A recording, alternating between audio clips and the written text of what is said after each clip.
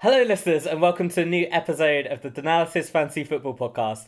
I'm your host, Dan, and as always, I'm joined by Natalie. Hey, Nat. Hi.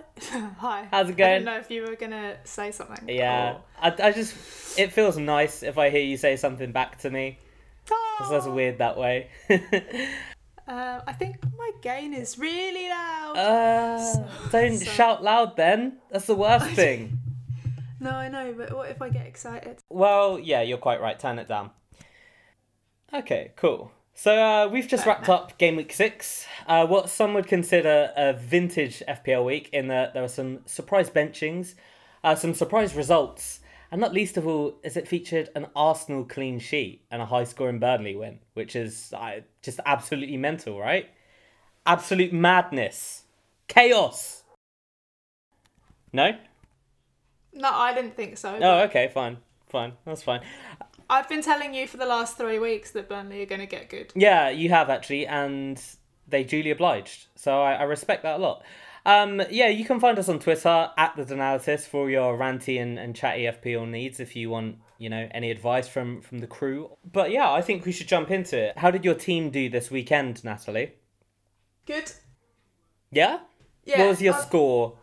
63. 63. You beat me by 6. Surprise. Yeah, I think I've decided, I wanted to talk about this later, but now we're Yeah.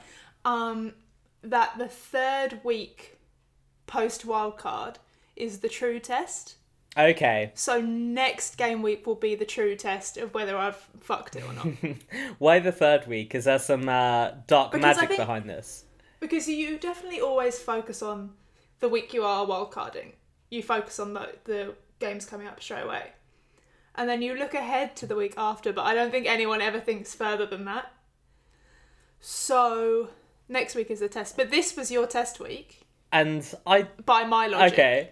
So my test week, I actually did okay with 57 because that was good. Is that not above average? It's above average. It's 5 above average. But the main reason why it was good.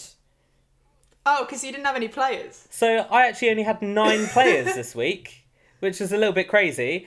Yeah, so Mendy, obviously I kept this week thinking, you know what, Pep might just be lying. He'll probably play anyway. I'll put him in my starting lineup. But the surprise ones were David Silva and Ricardo Pereira, the Leicester right back. Both dropped to the bench, didn't even come on. So I was left with only 9 players fielded, and Salah captain worked out well. Probably the most unfortunate situation was that I had Fabianski on the bench in place of Matt Ryan. Oh no! And I got to admit, there was a chance for Matt Ryan. There was a chance. He had the penalty. No. You know what, Dan? I don't know who is more mad at Glenn Murray. or me and Matt Ryan. I don't know who is...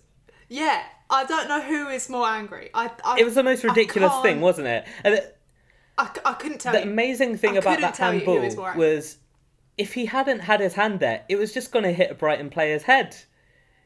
It's so ridiculous. Oh, but you know what? My God, was added frustration for me here. Obviously, I have Matt Ryan, and I'm gutted that he's given away a penalty because Brighton have looked really comfortable.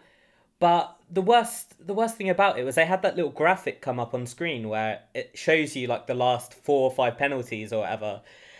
They were all in the same corner, and Matt Ryan dived the opposite corner. Why?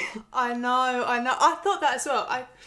I didn't I'd seen it, and then I thought maybe I saw it. Maybe there was wrong, one in that other corner. Attention. But no, yeah. The most gutting thing when every one of his penalties had been that bottom left. And I think if Ryan had gone the right way, he is quite an agile goalkeeper, I feel like he could have got there. It was still a well-taken penalty, so he might not have quite, but it would have at least been a little bit satisfying to see him go the right way. But yeah, that was a 9-point swing. I could have been on 66 instead with only 9 players, which would have been an incredible return. And Pereira was a disappointment. My transfer in for Mkhitaryan, but I'm glad I did it because that would have given me only 8 players this week, which would have been incredible. But I took out Patrick Van Aanholt for Laporte as well because I wanted someone to get that City clean sheet, just in case Mendy missed out. But it turned out that was, no difference. Laporte and Van Aanholt got the same score. But I guess that's kind of quite a natural segue for the rotation returning with a vengeance. And it was not merciful to me. But I did do some Reddit reading to see what people's general opinions are on the Man City situation, because I'm actually quite chill with it. So we've got this awkward situation where obviously Mendy is injured. We don't know how long for. David Silva, who it seemed like was going to be the most nailed on City midfielder, dropped to the bench. And I just kind of wanted to get your vibes for it first and see what you think about City. Like, are they worth... Why are you so shocked? I haven't been looking at you. So I don't bloody know, do I? No, apparently not. I have no idea. Like, I assumed that David was just tired from the midweek, but then I was like, I don't even know if he played. Yeah, he did. He played the full 90. Oh, so maybe he was just tired. Well, that's it. So I saw this little post, because you know what the Reddit is like. There's always these little sleuths doing this detective work on all these players. And there's a guy who apparently, like, on the Man City forums, like, he knows David Silva or whatever. Right. Yeah, but he's... Sure. Okay. He has legit information. How well he knows him, whether he's his mate or not, or whatever, I don't really know. No, he literally saw him at the pub one time. Yeah, and he's just put, like, a tracking device on David Silva now. But no, like, what happened was he said that David Silva was surprised not to be selected and had been told that he can't play 3 games in 7 days now. So what that means... Because he's old. Oh, yeah, he's like 33, I think. So he is... Especially with City, they are a fairly high-intensity team. Not so much as Liverpool, but, like, they do play with a lot of pace and a lot of running. So I guess it makes sense. But for me, personally, like, I'm not massively worried about it, because the way I see it, David Silva, he has the potential to, when he does play, score a shitload of goals and get a load of assists. He won't play in Carabao, will he? No, like, to my mind, there's absolutely no way he plays the Carabao Cup game. That'll be a youth squad. It'll be the likes of Jesus, the likes of Phil Foden. That guy Ibrahim Diaz, like all of these sort of youth players. Maybe Mahrez will play the Carabao Cup. Those sort of fringe players. Zinchenko one. Yeah, exactly. So those are the sort of players I'd expect to play that. And I think David Silva has a good chance for the weekend against Brighton. The question is just got to be going forward, like, who's got to be rested when. And I think we're just going to have to roll with it and expect that sometimes we've got... it's the exact same as last season, isn't it? Like, some weeks you're going to miss out. You've just got to make sure you've got someone on the bench to cover it and someone you don't mind playing. Yeah. I think that's the only reason I like Sterling and even Sane less. Yeah. It's just because if David Silva doesn't play, it's only 8.5 that's going to be sitting on your bench. Or Bernardo Silva, it's only whatever he is. Like 7.5 or 7.6, yeah. Yeah. Whereas if you've got Sterling for any week not playing, like, he's going to be great when he is playing. But is it enough to make up for the fact that you've got 11 million sitting on your bench when he... It's like having Eden Hazard and him just not playing, It's the same price. Whereas you could have Eden Hazard playing every game and he may not score every game, but you at least know he's going to play. Yeah. I totally agree with that. And I think with Aguero, you at least know he's been coming off sort of around the 60th minute mark quite a lot. Yeah, like 61 minutes this week. I was like, what? You jokers, captain. And then obviously I went and captain Hazard. Yeah, so you didn't do so well yourself. But that's the thing, like, that is a risk for Aguero. But with Sterling, you never know. He might just not be in the squad one week. And same for Sane. Especially if Mendy comes back fit next week, like, Sane might just not play at all. What? Are you ready to talk about Mendy? I am ready. You reckon he could come back, not this game week? So I'm not saying that I have any information, because literally no one does. Like, this is... No, I reckon he's out until after the next international break. Oh, really? based on absolutely nothing. That's why I reckon he'll okay. be back. So, I'm literally I'm holding here because I'm waiting for any kind of confirmation on what the injury is and the timeline. Because, So you're happy to lose money on him tonight? yeah. Well, I don't... Is he going to drop tonight? It looks likely. It's not definite, but it's this close. He's on FPL statistics that he's like minus 99. I didn't check the other one because I don't like the other one as much. Yeah, so my philosophy on it is essentially just like this season I'm not going to worry about that stuff. Like last season I probably would have taken a -4 to get him out. But I've already done my transfer this week. I took out Pereira for Doherty because I like his fixture. Leicester Pereira. Yeah.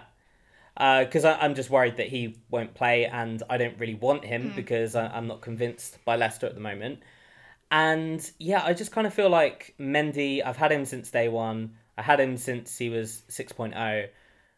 I don't really mind if he's going to be out for like 2 weeks. I don't mind him dropping because I kind of want him for the whole season as long as he's playing, as long as he's fit.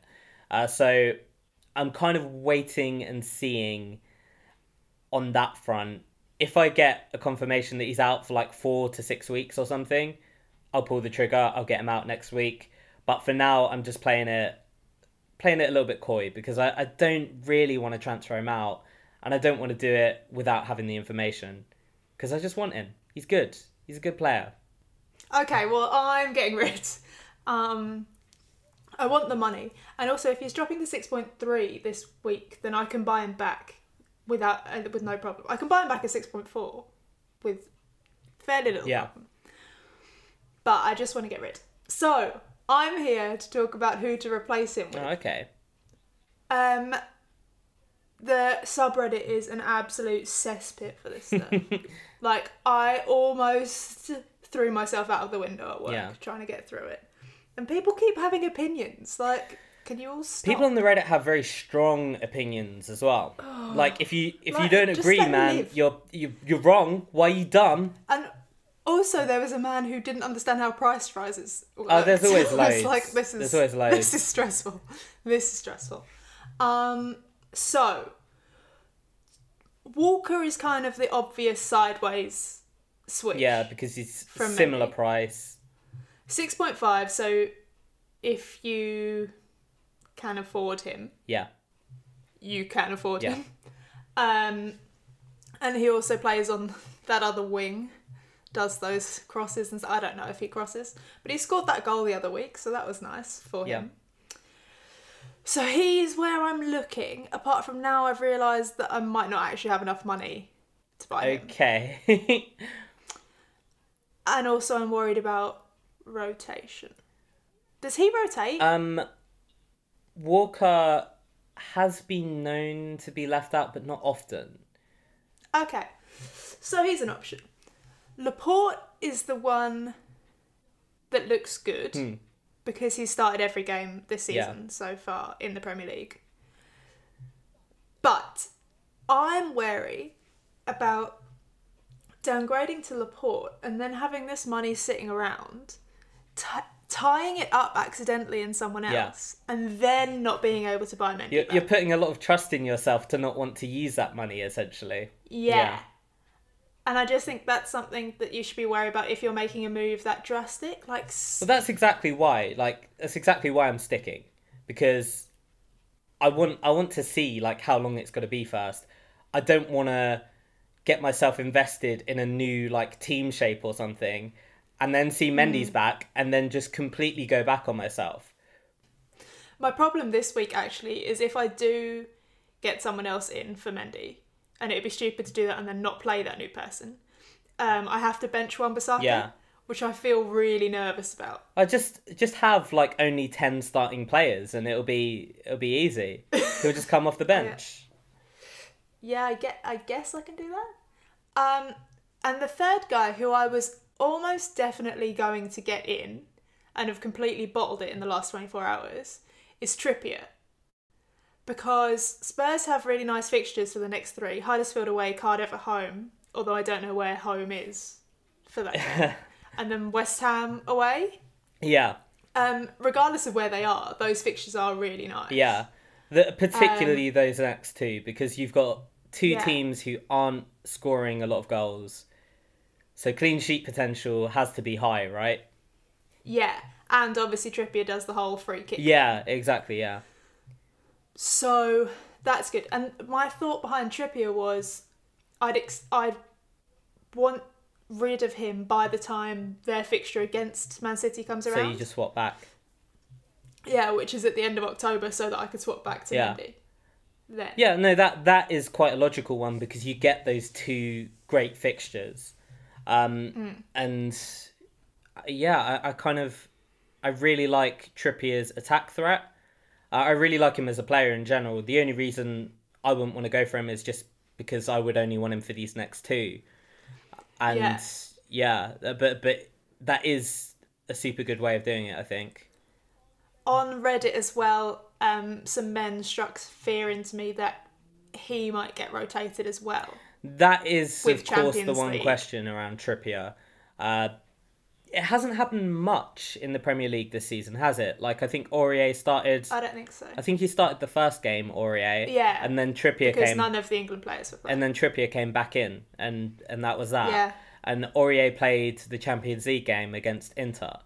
So, But then given Spurs' performance in the Champions League game, will Trippier be drafted in? And especially when you look at Huddersfield and Cardiff, very winnable games, does Pochettino think... They need to... Oh, I'm just going to play the noobs in this game. Yeah, exactly. Okay, yeah. That would strike fear into my heart, especially paying like 6 million for him. So I think now I've talked myself into getting Laporte. I think that's actually the safest option, because you still have the brilliant fixtures. They do face Liverpool in game week 8, so okay, that one isn't brilliant. After that, Burnley. After that, Spurs, and after that, Southampton. I mean, Laporte has been playing every game. As far as I understand it, Pep Guardiola, he really likes to have a left-footed centre-back in his defensive two, and Laporte is the only one that offers that. So he seems about as nailed as it could be, and I think his price of 5.6 is kind of a brilliant option. Yeah. Mm-hmm. The only other one I'd want to shout out maybe is Trent Alexander-Arnold at 5. Okay. I think he's at 5.1 still. He might have gone up to 5.2. Is he that cheap? Yeah. Yeah, so he's another one where there's like a slight question about rotation. But he's been so good this season. And he was actually one... I was thinking about taking a -4 to get either Pereira or Mendy out this week for Trent Alexander-Arnold. And then I ended up not doing it, because I was like, well, he's going to have to score like 10, 11 points for it to make it worthwhile. Yeah. And he scored 11 points. So it should have been predictable, really, but I didn't do it. And I just think he's such a good option, even though they play Chelsea and Man City next. After that, they have Huddersfield and Cardiff. At his price, it's really, really good. And he offers that attacking and set-piece threat, much like Trippier does. And for me, Liverpool just look so good this season. And I genuinely think they are the best team in the league right now. I can't really see any weakness in that squad. I just think they're gonna win every game. And Trent Alexander-Arnold, with his set-piece taking, could definitely be in with a shout for assists and goals. Yeah. The only reason I'm not looking at him is because I already have Robertson. Yeah. See, that was the thing for me as well. I was like, well, if I do double up, it might be a bit whack for those next two games, but I actually wouldn't mind it, because they have such a good defence at the moment. I think it's Liverpool and Wolves are the two teams conceding the fewest chances, so it is something to certainly consider. So moving on, this I'm going to title this particular game the nominal confusion derby, because it's the two teams who I always confuse who wear dark red, and it's Well, have you noticed that Huddersfield's away kit this season is actually Bournemouth? Oh God, it's happening to you. Huddersfield's away kit this season is actually Bournemouth's home kit. Oh really?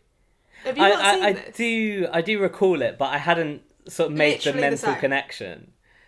I don't know how anyone is coping with that. It's so confusing, isn't it? Because you know what else is confusing?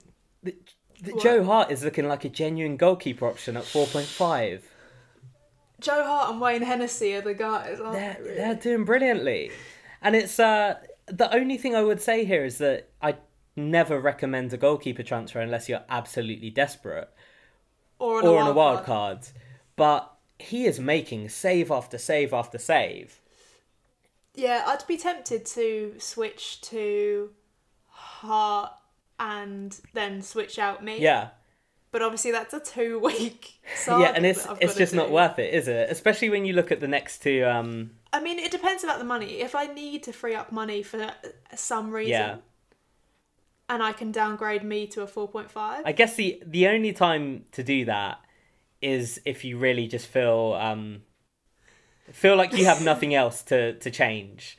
But the problem is you always have that situation where you'll feel like you have nothing else to change, and then the next week will happen. Someone will die. Exactly. Which is why, again, this is such a good time to be rolling a transfer sort of as much as you can. But yeah, this game was absolutely crazy. And I'm really, really happy to see Burnley, well, not only get on the score sheet, but get on the score sheet 4 times and keep a clean sheet. Yeah. They were pretty excellent, but this game was actually a little bit more one-sided than... a little bit more... competitive than the scoreline would have had you believe. But you've got Gudmundsson down here at 5.9. Yeah. Really frustratingly, I thought about him, or I must have seen something about him on Friday, maybe, Thursday or Friday. Yeah. And then just chose to completely forget about it and ignore it. So I panic bought Fraser instead of... bought him for Mkhitaryan because I need someone at that price. So Gudmundsson is also 5.9, where Fraser I bought for 5.8. Yeah. So that was annoying because I should have just bought Gudmundsson if I'd thought about it. Anyway, it doesn't matter, it's done now. Yeah, there was a thing about him having shots on target or just shots, I can't remember. Great facts. Before this episode. What am I talking about? Oh my god, kill me. Before this game week. And I was like, that's interesting. And then 2 assists this week. He's on like all of the set pieces. It's just him. It's him doing him. And I think he's a really nice differential. If everyone in your league has Fraser and you're like, why would I jump on this man now? Gudmundsson is a great alternative. Burnley also have Cardiff away and Huddersfield at home coming up right now. It's funny how many teams have had that back-to-back matchup of like Cardiff and Huddersfield. I hadn't noticed it, but... Or am I just imagining that? I kind of feel like a bunch of teams. I mean, it's Tottenham's next two as well, is the reverse of that.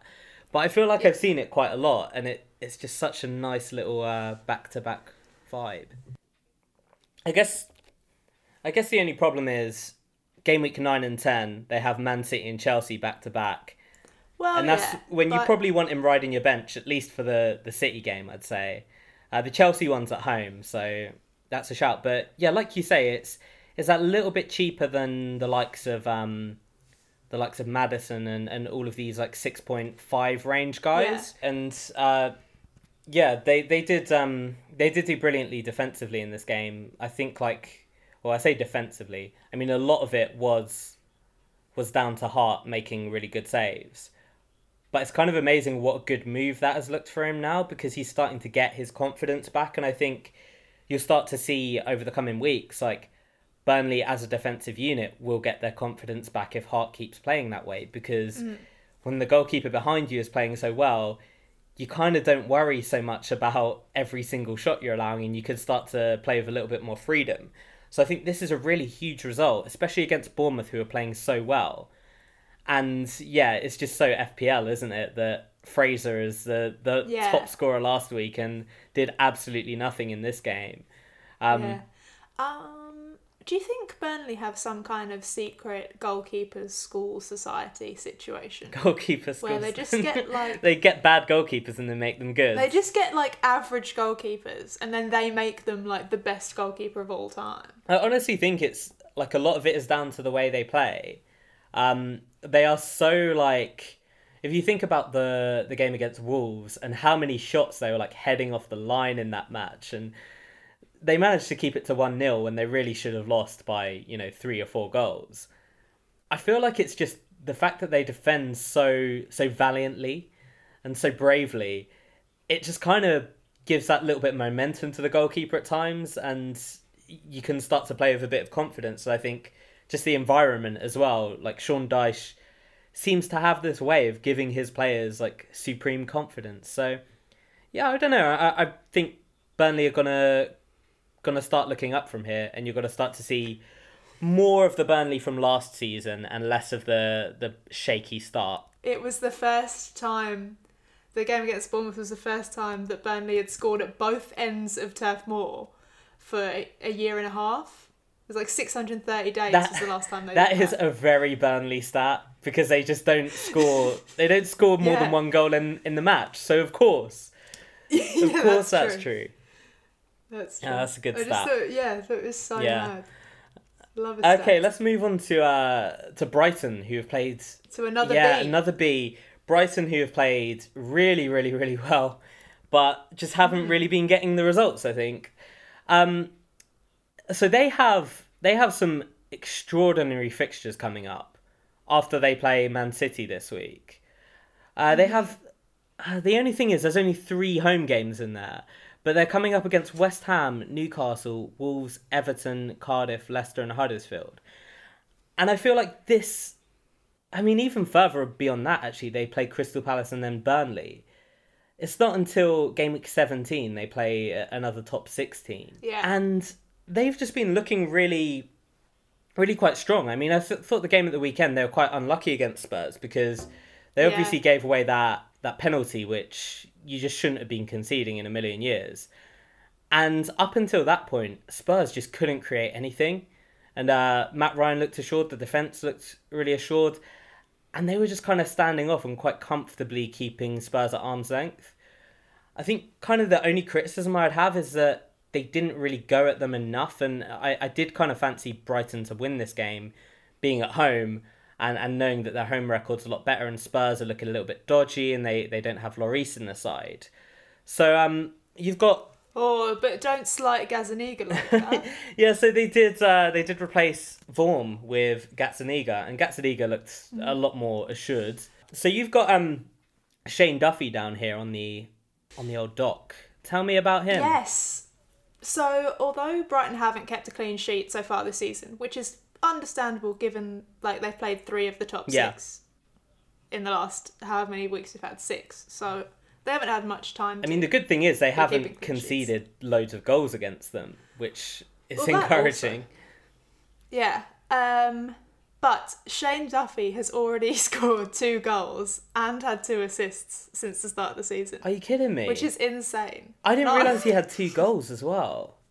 Yeah. I knew he had 1, but oh damn. So these goals and assists were what we were waiting for all season last year, but now he's gone and done them this year. Just getting into really good places to like head the ball in and, that stuff from corners. At 4.5, I think with the attacking returns we've seen and with the good fixtures coming up after Man City where Brighton could feasibly keep some clean sheets, I think he's an excellent option. Yeah. I would also like to highlight my future husband, Lewis Dunk, who is not far off from dropping to 4.3 million, which would be an incredible price. A brilliant facilitator. Please hear me out. Not only that, but he's been getting into the same positions as Duffy has for corners, etc. He could have had a goal at the weekend, just hasn't been as lucky as Duffy has been. So I think there's definitely a case for both of them. That's nice. Yeah, I probably go towards Duffy purely because the guys he... I would. If I wasn't so loyal to Duncan, if I didn't already have... Because this is the thing I thought about doing at the start of the season. I was between Robertson and Van Dijk. And that was a bit of like my loyalty to Van Dijk last season had kind of remained. And I ended up going for Robertson because I was just like, well, he was the one who was being more involved in the attack, and I know I wanted Van Dijk to get that goal and he never did, but I need to stop torturing myself here. And that turned out to be, the exact right choice to make. So I think the guys who are getting the opportunities, and it should be said that Shane Duffy on a different day could have had a penalty in this game, because he was the one who was getting pulled down by, I think, Eric Dyer. I think they are due some clean sheets. I just always worry with Brighton. They always seem good to concede at least one goal. And that's kind of why I went for Matt Ryan instead, because I do fancy him to get save points. And he did, even though I didn't get my 11 points from Fabianski this week, I did appreciate that Ryan must have made about 5 saves right at the end of the game to ensure that he got at least 1 save point from conceding the 2 goals. But the guy who I really, really, really like the look of, and I think I've actually been saying it for quite a few weeks now, because he's picked up 3 assists already. And he scored a goal in this match, and that's Anthony Knockaert. Yes, and literally, didn't I, on Thursday, I just sent you a message that said Knockaert from Game Week 8. Yeah, and that absolutely. Was the entire So that is my planned Game Week 8 transfer. Oh, yeah. That's why I've downgraded Mkhitaryan to Fraser, is so that I have enough money to upgrade Billings and Knockaert. Absolutely. That was also one of the reasons I decided to go for that downgrade this week as well, was I really wanted to have that money available. And he's just kind of proving it again and again, because he's looked really, really good. And he's kind of become their main man, where he was expected to be when they initially came up. And he just had a really poor season. I think we talked about this before, but he had some personal problems with his father passing away, and obviously didn't have, wasn't in the best frame of mind for that season. But he's come back and he just looks so motivated. And he's kind of like the Wilfried Zaha for Brighton. But I kind of think Brighton play better football and actually have better players. Because if you look around that team, they've got, I think Solly March looks really good. I fucking love Solly March. He's quite a skillful player, and he's kind of one I looked at last season and thought he's just one of these old English cloggers. But he's actually got a bit of pace and a bit of skill. You thought he was Brighton's Sport Prowse, exactly, yeah. And they've got quite a few fancy players in midfield now. They've got the likes of Basuma, who's come in and looks a quite tidy player, and even I guess Locadia can't be included in this because he is 0%. He is the worst player. But yeah, I really like the way they're playing. And you saw in the second half in this game against Spurs, when they were a goal down, they actually started to press and they really caused a lot of problems. And when it was 1-0, Knockaert had the best chance. It was so good. And he took an amazing touch to take it past the defender. And then for some reason just made this most pathetic sort of prod towards the goalkeeper with his right foot when he had so much more time. And I was so gutted for him at that moment. I can't wait until Izquierdo finally reappears. Oh God, yeah, they'll have pace. And it's Knockaert and Izquierdo on the pitch. It'll be so good. That'd be an excellent sort of wide pairing for them, just because it's pure lethal pace. But yeah, he's been really, really impressive this season, and his goal against Spurs was just really, really brilliantly taken. And he takes a lot of the set pieces. So I think, 3 assists. I think they've all been from set pieces so far. But he's also creating chances from open play.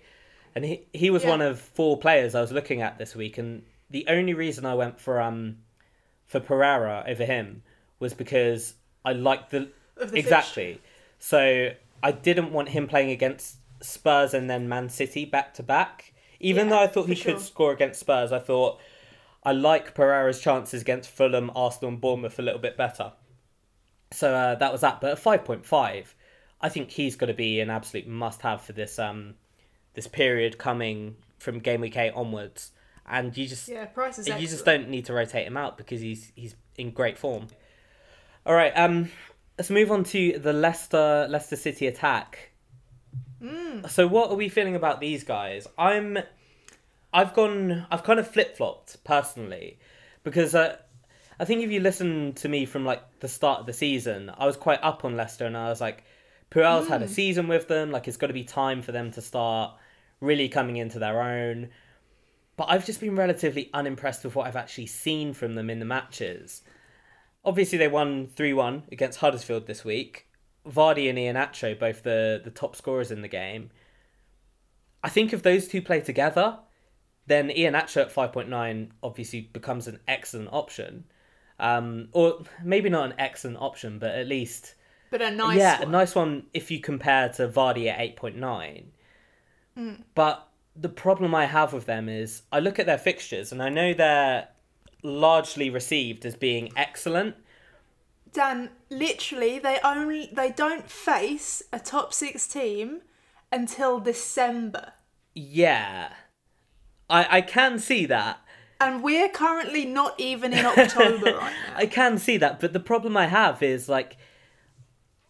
I think you're too caught up in how good or bad Leicester actually are at the football. Yeah.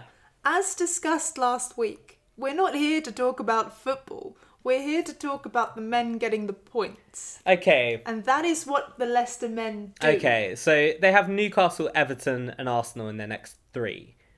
I think Newcastle is the one I'd be most worried about, just because that's the kind of game I think they might struggle to create chances in. But Everton and Arsenal, yeah, okay, not been defending particularly well.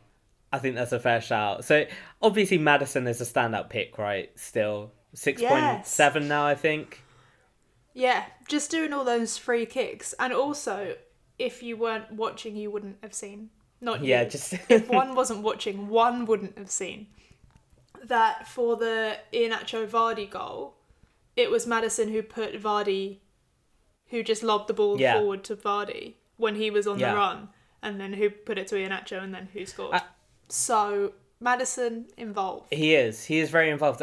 That's kind of the thing that makes him a really appealing FPL option, I think. It's just the fact that he takes so many touches, he takes free kicks, he takes corners. He's kind of the prototypical like FPL option because he just does everything. And he's very tidy on the ball. He keeps possession well. I think he'll always do well in the bonus because he doesn't seem to give it away that much. I'm kind of a little bit gutted I don't still have him because he's kind of become a template option now. And I had him from the start of the season, but then had to... I mean, to be fair, I did have to get rid to get Hazard in. And that was sort of my big move that did pay off quite well. But yeah, I am a little bit gutted I don't have him at the moment. I'll probably look to get him back in at some point, but I kind of favour Knockout just because I like the football they're playing that little bit more. Why choose between the two when you can have both? It's David Silva. It's my love for David Silva that's stopping me from doing this. But maybe there will come a point where I'll look at it and I think, you know what, David Silva... Because to kind of compare those two, like the way I'm looking at it is I'd rather have David Silva for the one game he could score 20 points in than Maddison for the 2 games he scores like 4 and 5 in or whatever. And that's kind of where I'm seeing it at the moment. But he has been a very, very consistent scorer so far. So maybe I'll need to look at him a little bit more closely soon. But Vardy, do you think Vardy is realistically a shout for anyone? Yeah, I genuinely, like, it depends how you've built your team, but a team that we'll look at in a sec has Vardy in, and I really like the setup. But yeah, definitely if you're going for, like, the classic expensive, like, 11 to 12 million striker, then a kind of mid, like, 8 to 9 million, and then a really cheap guy. I think Vardy is really good for that. I know we were talking about Firmino as well, Firmino and Lacazette last week. I'm not so hot on Firmino, but Lacazette and Vardy, I think, are as good. Like, I forget about Vardy. I forget that he exists, but he does do goals, and that's all you care about. But that's all I care about in this game we call FPL. And I don't think it matters how good it is how good he is elsewhere on the pitch. Obviously it matters when he's like kicking people or headbutting them or whatever he's up to. Yeah, when he's getting red cards, he's not so good. Annoying. But other times when he's just doing the goals, I guess I'd compare Jamie Vardy quite a lot to a guy like Romelu Lukaku, but he's cheaper because he's this sort of like very consistent scorer that will constantly rack up the goals, but he rarely does anything spectacular. So it's usually like, I guess this week, you know, he did outshine the majority of the strikers with a goal and an assist. But usually, Yeah. I genuinely think the key is whether or not Iheanacho and Vardy play up front together. Because I think if those two play and Maddison, that is such a threatening attack. Just because it's got so much pace, and Maddison is obviously a really good sort of attacking midfielder who can find those passes to put them through. And it's always like, whenever you have two strikers with a lot of pace in the Premier League, it's always such a threat. And we're seeing that with, I guess Lacazette isn't like lightning fast, but we're seeing the quality of Arsenal's attack increase also with two top strikers up front. So that would be the thing. I'd probably assess how they do against Newcastle. I'd look at who plays, and that would be whether how I'd make my decision on whether or not to go with one of those two. I do kind of want to touch on a couple of boys from the Arsenal, because obviously they have some very good fixtures coming up. So I saw this interesting stat today that was only 3 players have created more chances for teammates from open play than Aaron Ramsey this season. Oh, can I guess who? Yes, go ahead. James Maddison. He is not there. He's not even in the top 4. The top 4 isn't that many. Well, he's not even in the top 1,000. Let me explain. Okay. When I say the top 4, there are 1, 2, 3, 4, 5, 6 players tied for 4th place. Right. Okay. So that was kind of misleading. It's more, the top 9. But, okay. I can't remember any football. So 3 players. One has 15 chances created. Goodmanson. No. It's someone we've talked about today a fair bit. Mendy. No. Trippier. No. I have no idea. It's a player that's renowned for creating chances, though. We haven't talked about a player I have in my team that I very much love, who didn't play this week. David Silva. Yes, David Silva's top. And then second place is the 13 million wonder. It's Mo Salah. Oh, you know what? I was going to guess Salah, but I was really hung up on Mane. Yeah. And third place is Sergio Aguero. So Ramsey is tied with... What am I guessing? Oh, so it's chances created from open play. What does that mean? So... Oh, like... something that leads to a shot. Any pass that leads to a shot or a opportunity to score on goal. Right, okay, yeah, that's what I thought it was. I was just checking. And I think that's remarkable because Ramsey, I can't even remember how much he is. He's like 7.5 or something, isn't he? Yeah. I hate him so much because I think he's been so bad this season. But he's clearly doing well statistically. And he got 2 assists in this game. The worst assists ever, because one of them was massively offside.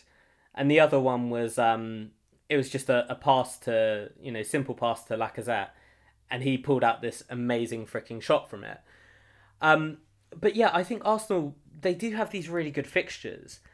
And I kind of like that they have the likes of Lacazette emerging as a cheap option that's playing, and I say cheap in comparison to the likes of Aguero, who seems to be on a comparable trajectory in terms of like how important he is to his team, how many goals he's scoring, like how consistent he's been. And I kind of think he's quite a good option to, alongside Firmino as well, and Vardy, like we spoke about earlier, to kind of free up some cash if you want that extra sort of expensive midfielder.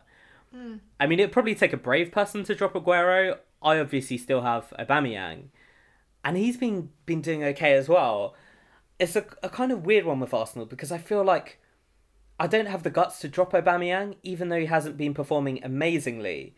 Yeah. There's sort of been enough, and when he scores, he does get the bonus points, or he got the 1 this week, and Lacazette got 2, I think. Cech was amazing. So yeah, I just thought that was kind of interesting, and Cech and Fabianski, both this week, I think they both finished on 11 points. Amazing goalkeeping performances from both of them.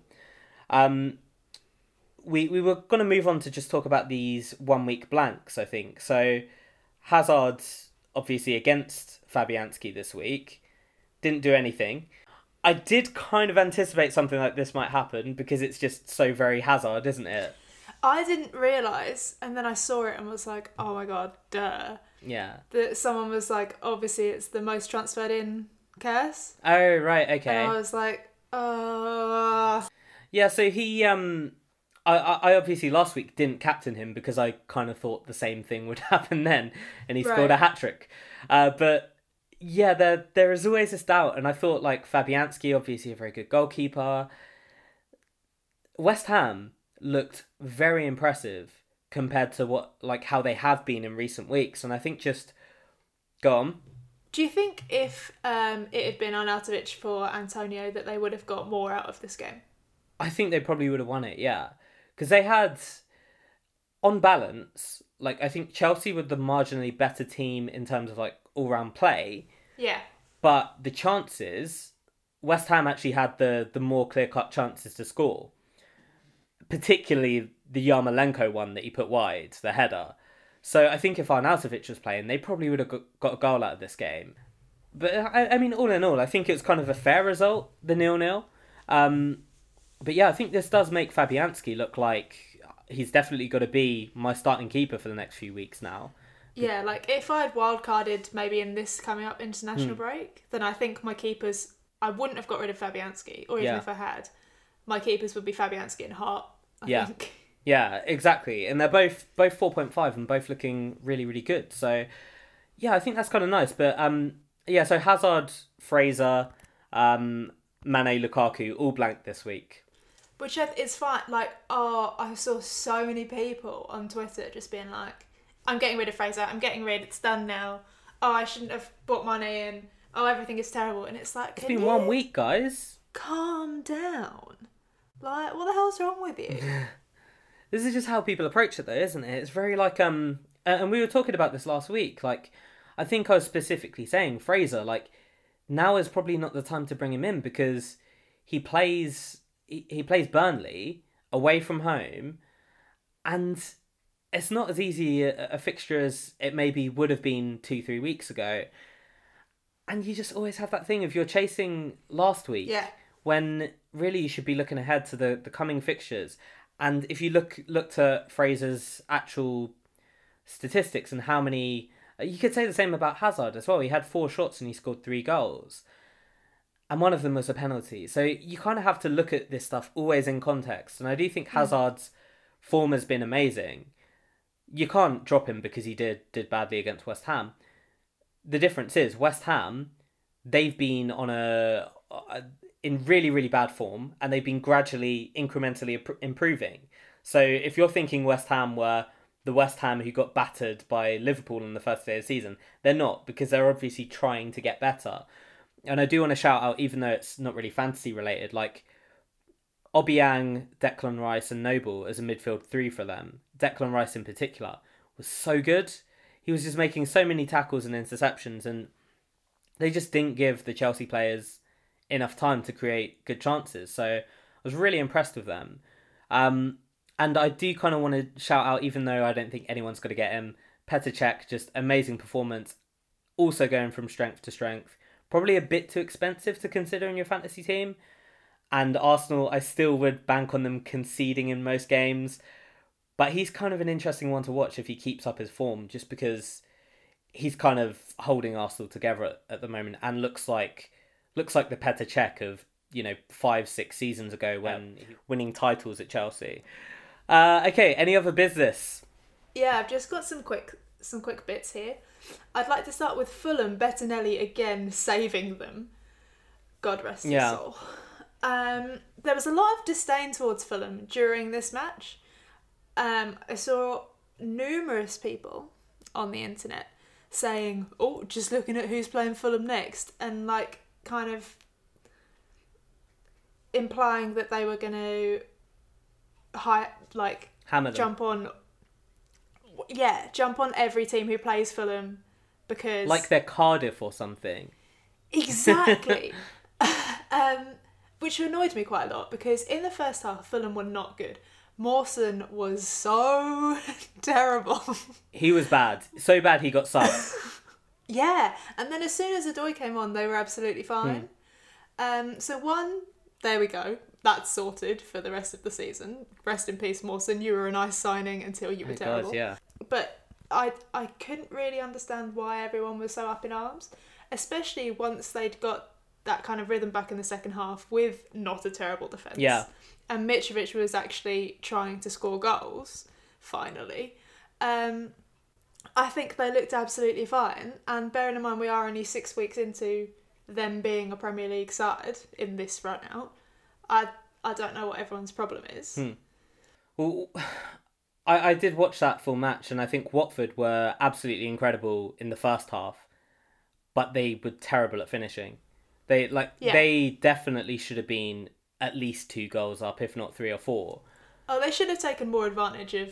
But what I thought stood out to me Fulham being from an FPL standpoint is just Mitrovic had 1 chance in that game and he scored it. And Well, was that 1 chance until after that goal? Because obviously he had a couple of goes after. yeah. So essentially that was the first opportunity he had in that game, Right. and it was And a goal. And it came Yeah. kind of, they did improve a lot in the second half. I think Watford they were pressing, they were running a lot, they were winning the ball and creating so many chances in the first half. And that they really seemed to drop off in the second half, and Fulham had more control. But yeah, I think Mitrovic is kind of showing his value again. Just being a guy who can be anonymous for the entire first half of the game, get 1 chance and he puts it in. And that's significant, especially at his price. But yeah, like Watford, I think do continue to look good. It was just a good show of character from Fulham, that. I had another thing here about Wolves not being terrible, but we all knew that. Yeah. And I was quite... Yes, please. Yeah, they have a really nice sort of run of fixtures coming up as well. Like, it's kind of a mix of teams that I think they could actually beat. So up next they have Southampton at home, which is definitely a game they should be targeting. Then they have... I'm playing McCarthy. Yeah, for the save points, of course. Then they face Crystal Palace away, and Crystal Palace I've been a little bit over recently. Watford at home after that, and Watford I was just talking about look really good. That's kind of a tough one to call. Then Brighton away, and again it's kind of like these sorts of teams that they could definitely score against. I think that makes someone like Jimenez at 5.5 look... in fact, he's one of my most successful wildcard purchases, just being someone who I took purely because I needed someone to fulfill a very, very cheap starting striker role. Yeah. And I thought he's looked quite good. I don't really know how good yet, but I'll take a punt. And he's been really good. He's not like a fancy striker, but he gets a lot of chances, and he's playing in an attacking team. And if you get players like Doherty and Jimenez, like they seem to link up really well. Doherty puts in a lot of crosses. It didn't happen so much against Man United because obviously Man United are better than most teams in the league, but I do think they look really promising going forward. And I know I shouted them out earlier, but Liverpool, I think these fixtures, they have Chelsea and Man City next, but then it's just basically a sea of greens for me. Huddersfield, Cardiff, back-to-back again. Arsenal, Fulham, Watford. These are all teams, and Everton after that as well, the Merseyside derby, all teams that they can score a lot of goals against. And Firmino too, like Firmino's such a big game player. I could definitely see him popping up with a few goals against Chelsea and or Man City. In fact, I'd go so far as to say that I think Liverpool will beat Chelsea quite handily this weekend. All right, shall we move on to the next section? Yes, the Analysis Domestic. That's our melee. If you're not involved, you can get involved by joining it. The code is in the description. Description? Of this podcast. I don't know what all like the notes. The bit that goes alongside this podcast of text where I just do alliteration for about 3 sentences that no one ever reads. But did you read it for last episode? No. I might just read it because honestly it doesn't get the praise it deserves. Go on then. The hot hazard debate rages on amidst the heat of the dropping Salah saga, although there might be another route to squeezing in the Belgian midfielder. Elsewhere, Ryan Fraser is getting FPL players into a royal flat, whilst Mendy and Mkhitaryan missing out messes with managers. Oh, damn. You know, you are too good at this. Like, I don't even understand how you come up with that many. So you can look forward to those kinds of alliterations If that ain't worth... in every in every description. If that ain't worth a 5-star rating for this podcast, I don't know what is. Sorry, back to the matter in hand. Our top scorer in the Analysis Domestic this week is Emmanuel Leander. Congratulations. Yeah, on his Emmanuel. wildcard team, which I have up here. I really liked his wildcard team. I thought it was really good. Oh, he's level on points with me at the moment. Yeah. So 88 points. My only beef with it is that there's a lot of double ups, which I would never. Yeah, so he's actually gone for the for those listeners who can't see this team that we're looking at.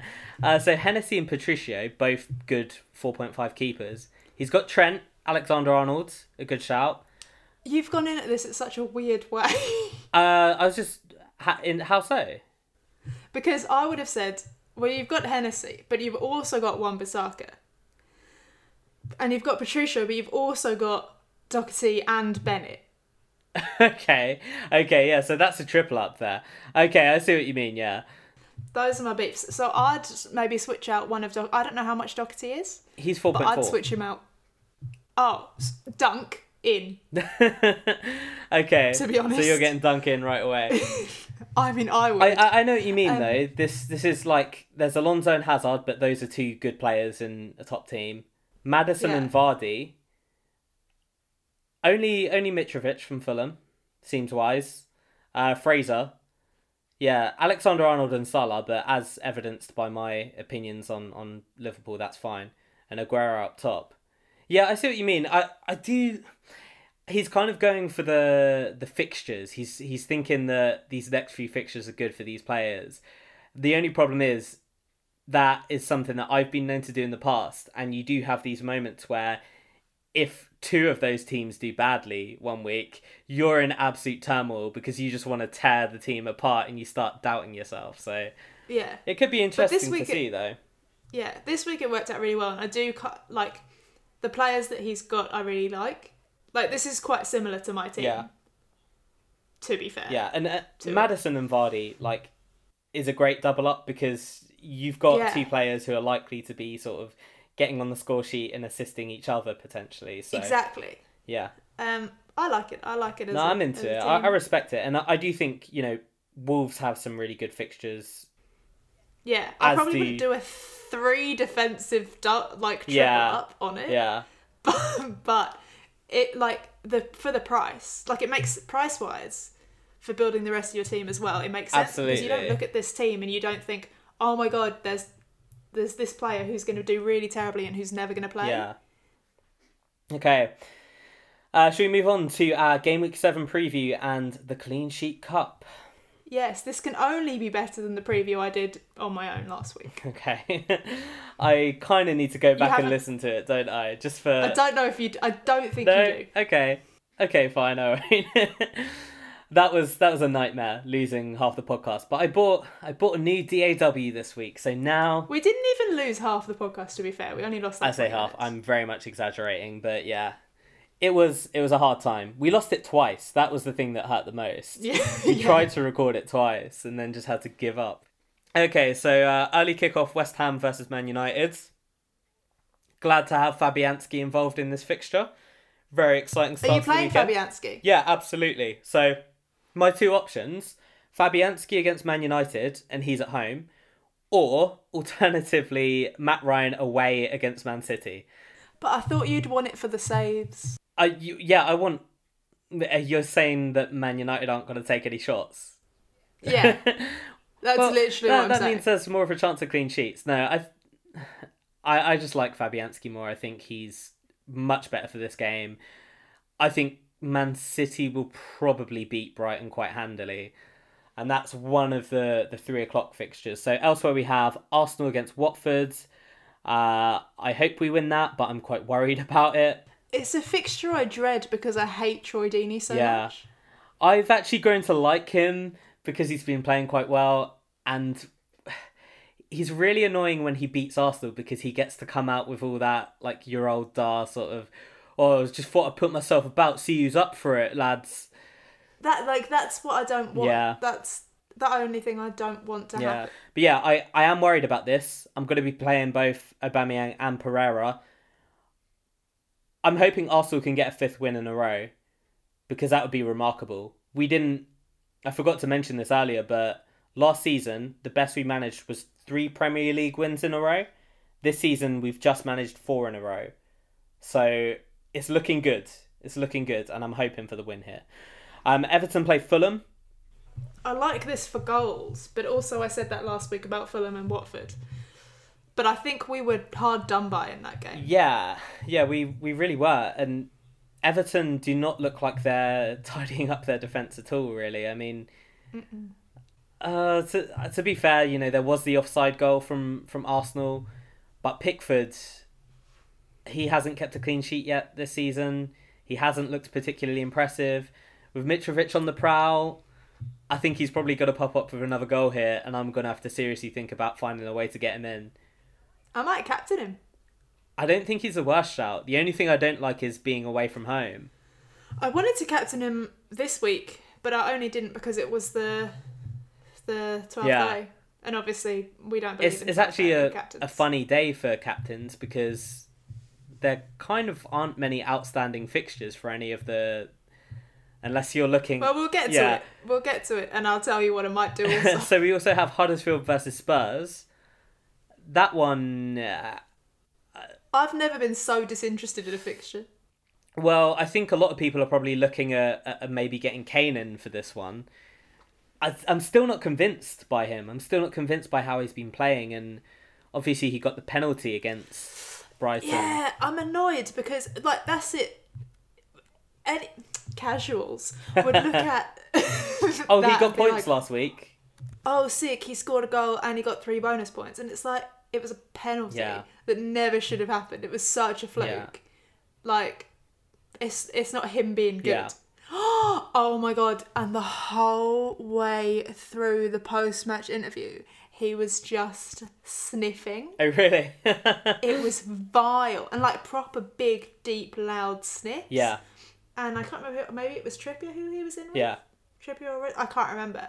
And whoever it was who was with him was talking. And during that, he was kept sniffing. And it was like, oh my God, get a tissue or leave. It was so unpleasant. I had to turn the TV off. Oh, wow. I had to just turn it off. And was like, right, that's me done here. Oh, damn, Harry. Yeah, I missed that, fortunately. It is cold out there, though. It's getting cold out there. Maybe he's just a bit bummed up. I appreciate that. But just, get to have a warm up. Just do some nose blowing. Yeah, get a humidifier up in there, man. Yeah. All right. Sure. So, does that help? It helps with your breathing, doesn't it? It's... I've no idea. We don't need one here because we're too posh and rich. You're too posh and rich for humidifiers. I thought humidifiers were a posh and rich person thing. Anyway, Harry... Not as far as I want. Harry Kane is probably going to be a popular option for some people who are trying to get ahead, of the curve.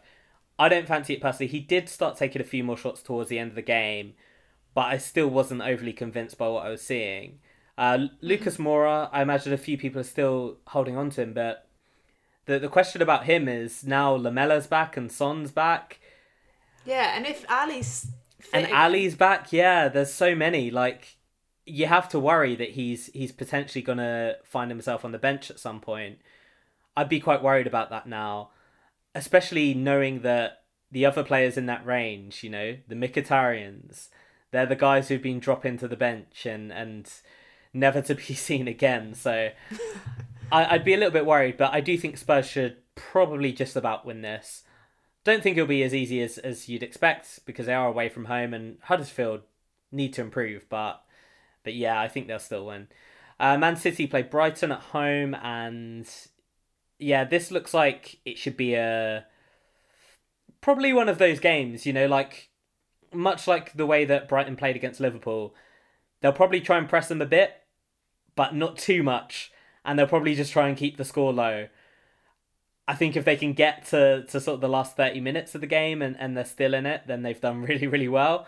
But I have to imagine people are going to be looking at the likes of Aguero for a captaincy this week, right? Yeah, I think I have Aguero Yeah. as my captain at the moment. I don't like it. It's just... I don't have much choice. It's kind of safe, you know. They're at home. They're against a team that I think people... Well, that's it. It's Aguero at home. Yeah. And a man on Twitter didn't like this week when I suggested some Yeah, captain I saw choices. this. Which I like before the game week was actually really fair. Yeah. Like everything I said was fair. It just didn't really by work the way, out. I also didn't think, like... I saw that. I don't think he was being rude. He was just like... No, I didn't either. Like initially I did. And I'd reworked my response like Yeah. 3 times. Because I'm always so much on the defensive. Yeah. Or on the analysis stuff, because I always think men are like, who are you? What are you saying? How do you know? And I'm like, I don't know. Yeah, I don't know what a exactly. fullback is. I have no idea. No one knows anything in FPL. Well, that also. So yeah, I did adjust my response to be like not having a go. Yeah, absolutely.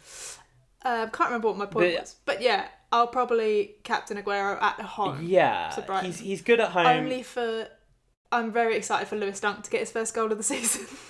You know, I'm not, because I need a clean sheet in this game, and if it's a Lewis Dunk goal, it'll be an Anthony Knockout assist, and I'll still be one more week away from bringing him in. So If it's a Lewis Dunk goal, he'll be third on my bench. oh yeah, true.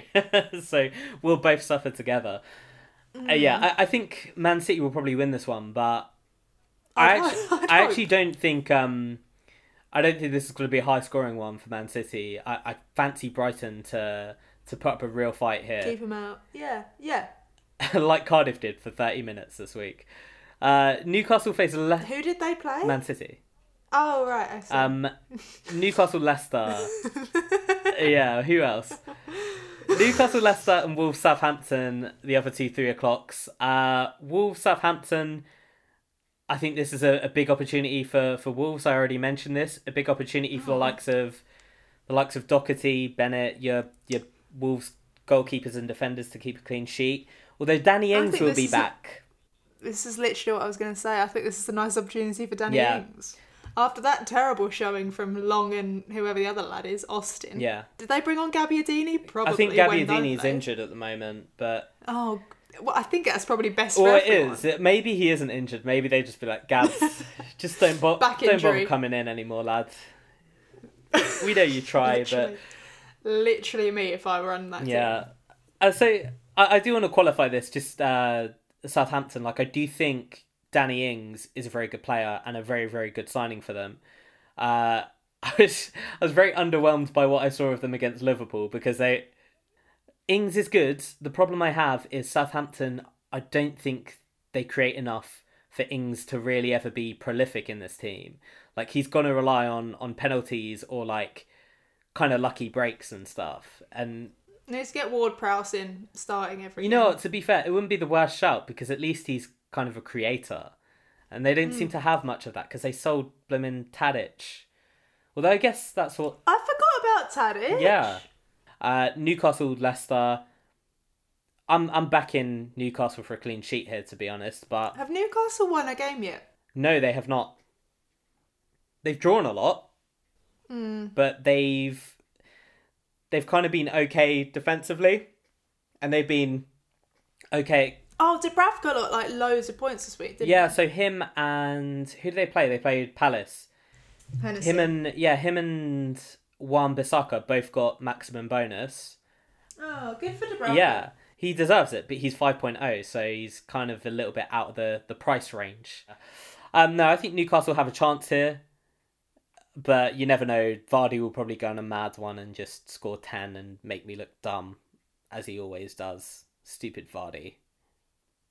All right, and the late kickoff, Chelsea-Liverpool, and this is a one where I'm captaining Salah, and I think he's got to go absolutely mental. At whatever Chelsea stadium is called.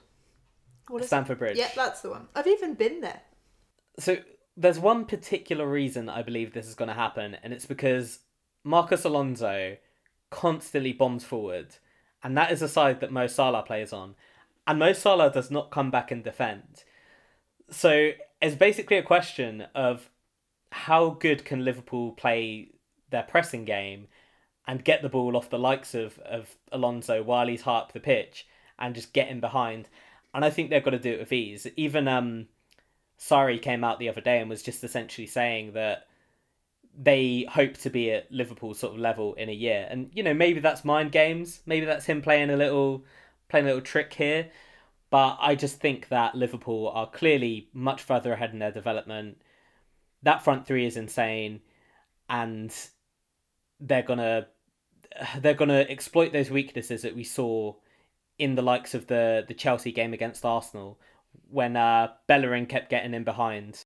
I just don't really like having a captain in like these big games. Yeah, I wouldn't usually. I always just feel like I have no idea which way it's going to go. Yeah, what I've seen from Chelsea is that they are susceptible to being countered, and they are susceptible to conceding big chances. So against a team like Liverpool, I just think that's definitely going to happen. Regardless, though, I'm going to love having Hazard and Salah and Robertson in this game because it's going to be hella exciting. No, I'm not excited at all. But that's it. That's like, then it's on to Sunday, Cardiff Burnley. Yeah, that's it. I might captain Ben Mee. Honestly, it's not a bad shout. It's At not. least you got a Sunday captain. I despair at this being the only Sunday game. I don't mind it. And then on Monday, Bournemouth play Crystal Palace. Big game for the old Wan-Bissaka. Yeah, but I'm going to have to bench him if I get Laporte in. He'll probably end up coming off your bench somehow. That's just the way it happens with Wan-Bissaka. I don't think so. I'm quite nervous about it. I think Bournemouth will score here anyway. Yeah, I kind of fancy them to get back on the score sheet as well. I've been a little bit unconvinced by Palace defensively. I know. They look quite shaky. Doing the business. 2 clean sheets in a row. I mean, credit where credit's due. But Bournemouth, obviously, the wounded animal after that 4-0 defeat. Yeah, they're probably going to get on the score sheet in this one. Yeah, I can imagine Eddie Howe getting very red in anger. Being like, how did you fuck this up? Like, all right. yes. How did we do in the Clean Sheet Cup? I know we both got a point. Who did we say? You said Man City and I said Liverpool. And they both kept clean sheets quite comfortably. Brighton, I think. Talk me through it. Brighton against Man City. Are you actually? It would be good. I'd quite like... This is a tough one to call, actually. I'd quite like a Wolves-Southampton 0-0. Oh, really? Ooh, that's a risky, a bold pick, I'd say. What about a Cardiff-Burnley 0-0? I don't like any of these for 0-0. I think there's going to be goals in every game. What about a Bournemouth-Crystal Palace 0-0? That would be very Monday, actually, wouldn't it? Yeah. Are you committing? No. I'll go for Burnley. Yeah. That seems like if you're a betting man, that seems like the most obvious one to go for. Still but tough, I do like Leicester. Really? Yeah. I never liked Leicester. Surely Wes Morgan's got to be back and we're all going to be shaking our heads in despair. Okay, so I'm going to go for Liverpool against Chelsea. And I think it's got to... Liverpool will keep a clean sheet. Yeah, I think I've got to double down on it. Like, I've bigged them up so much on this podcast now. I've got to believe in it. It worked for you that other week when you said that Crystal Palace would, and they did. Yeah. Oh, yeah, that's quite true. So, I'm sticking to my convictions here. I will be a bit gutted that that'd mean Hazard doesn't get any points, but, you know, is what it is.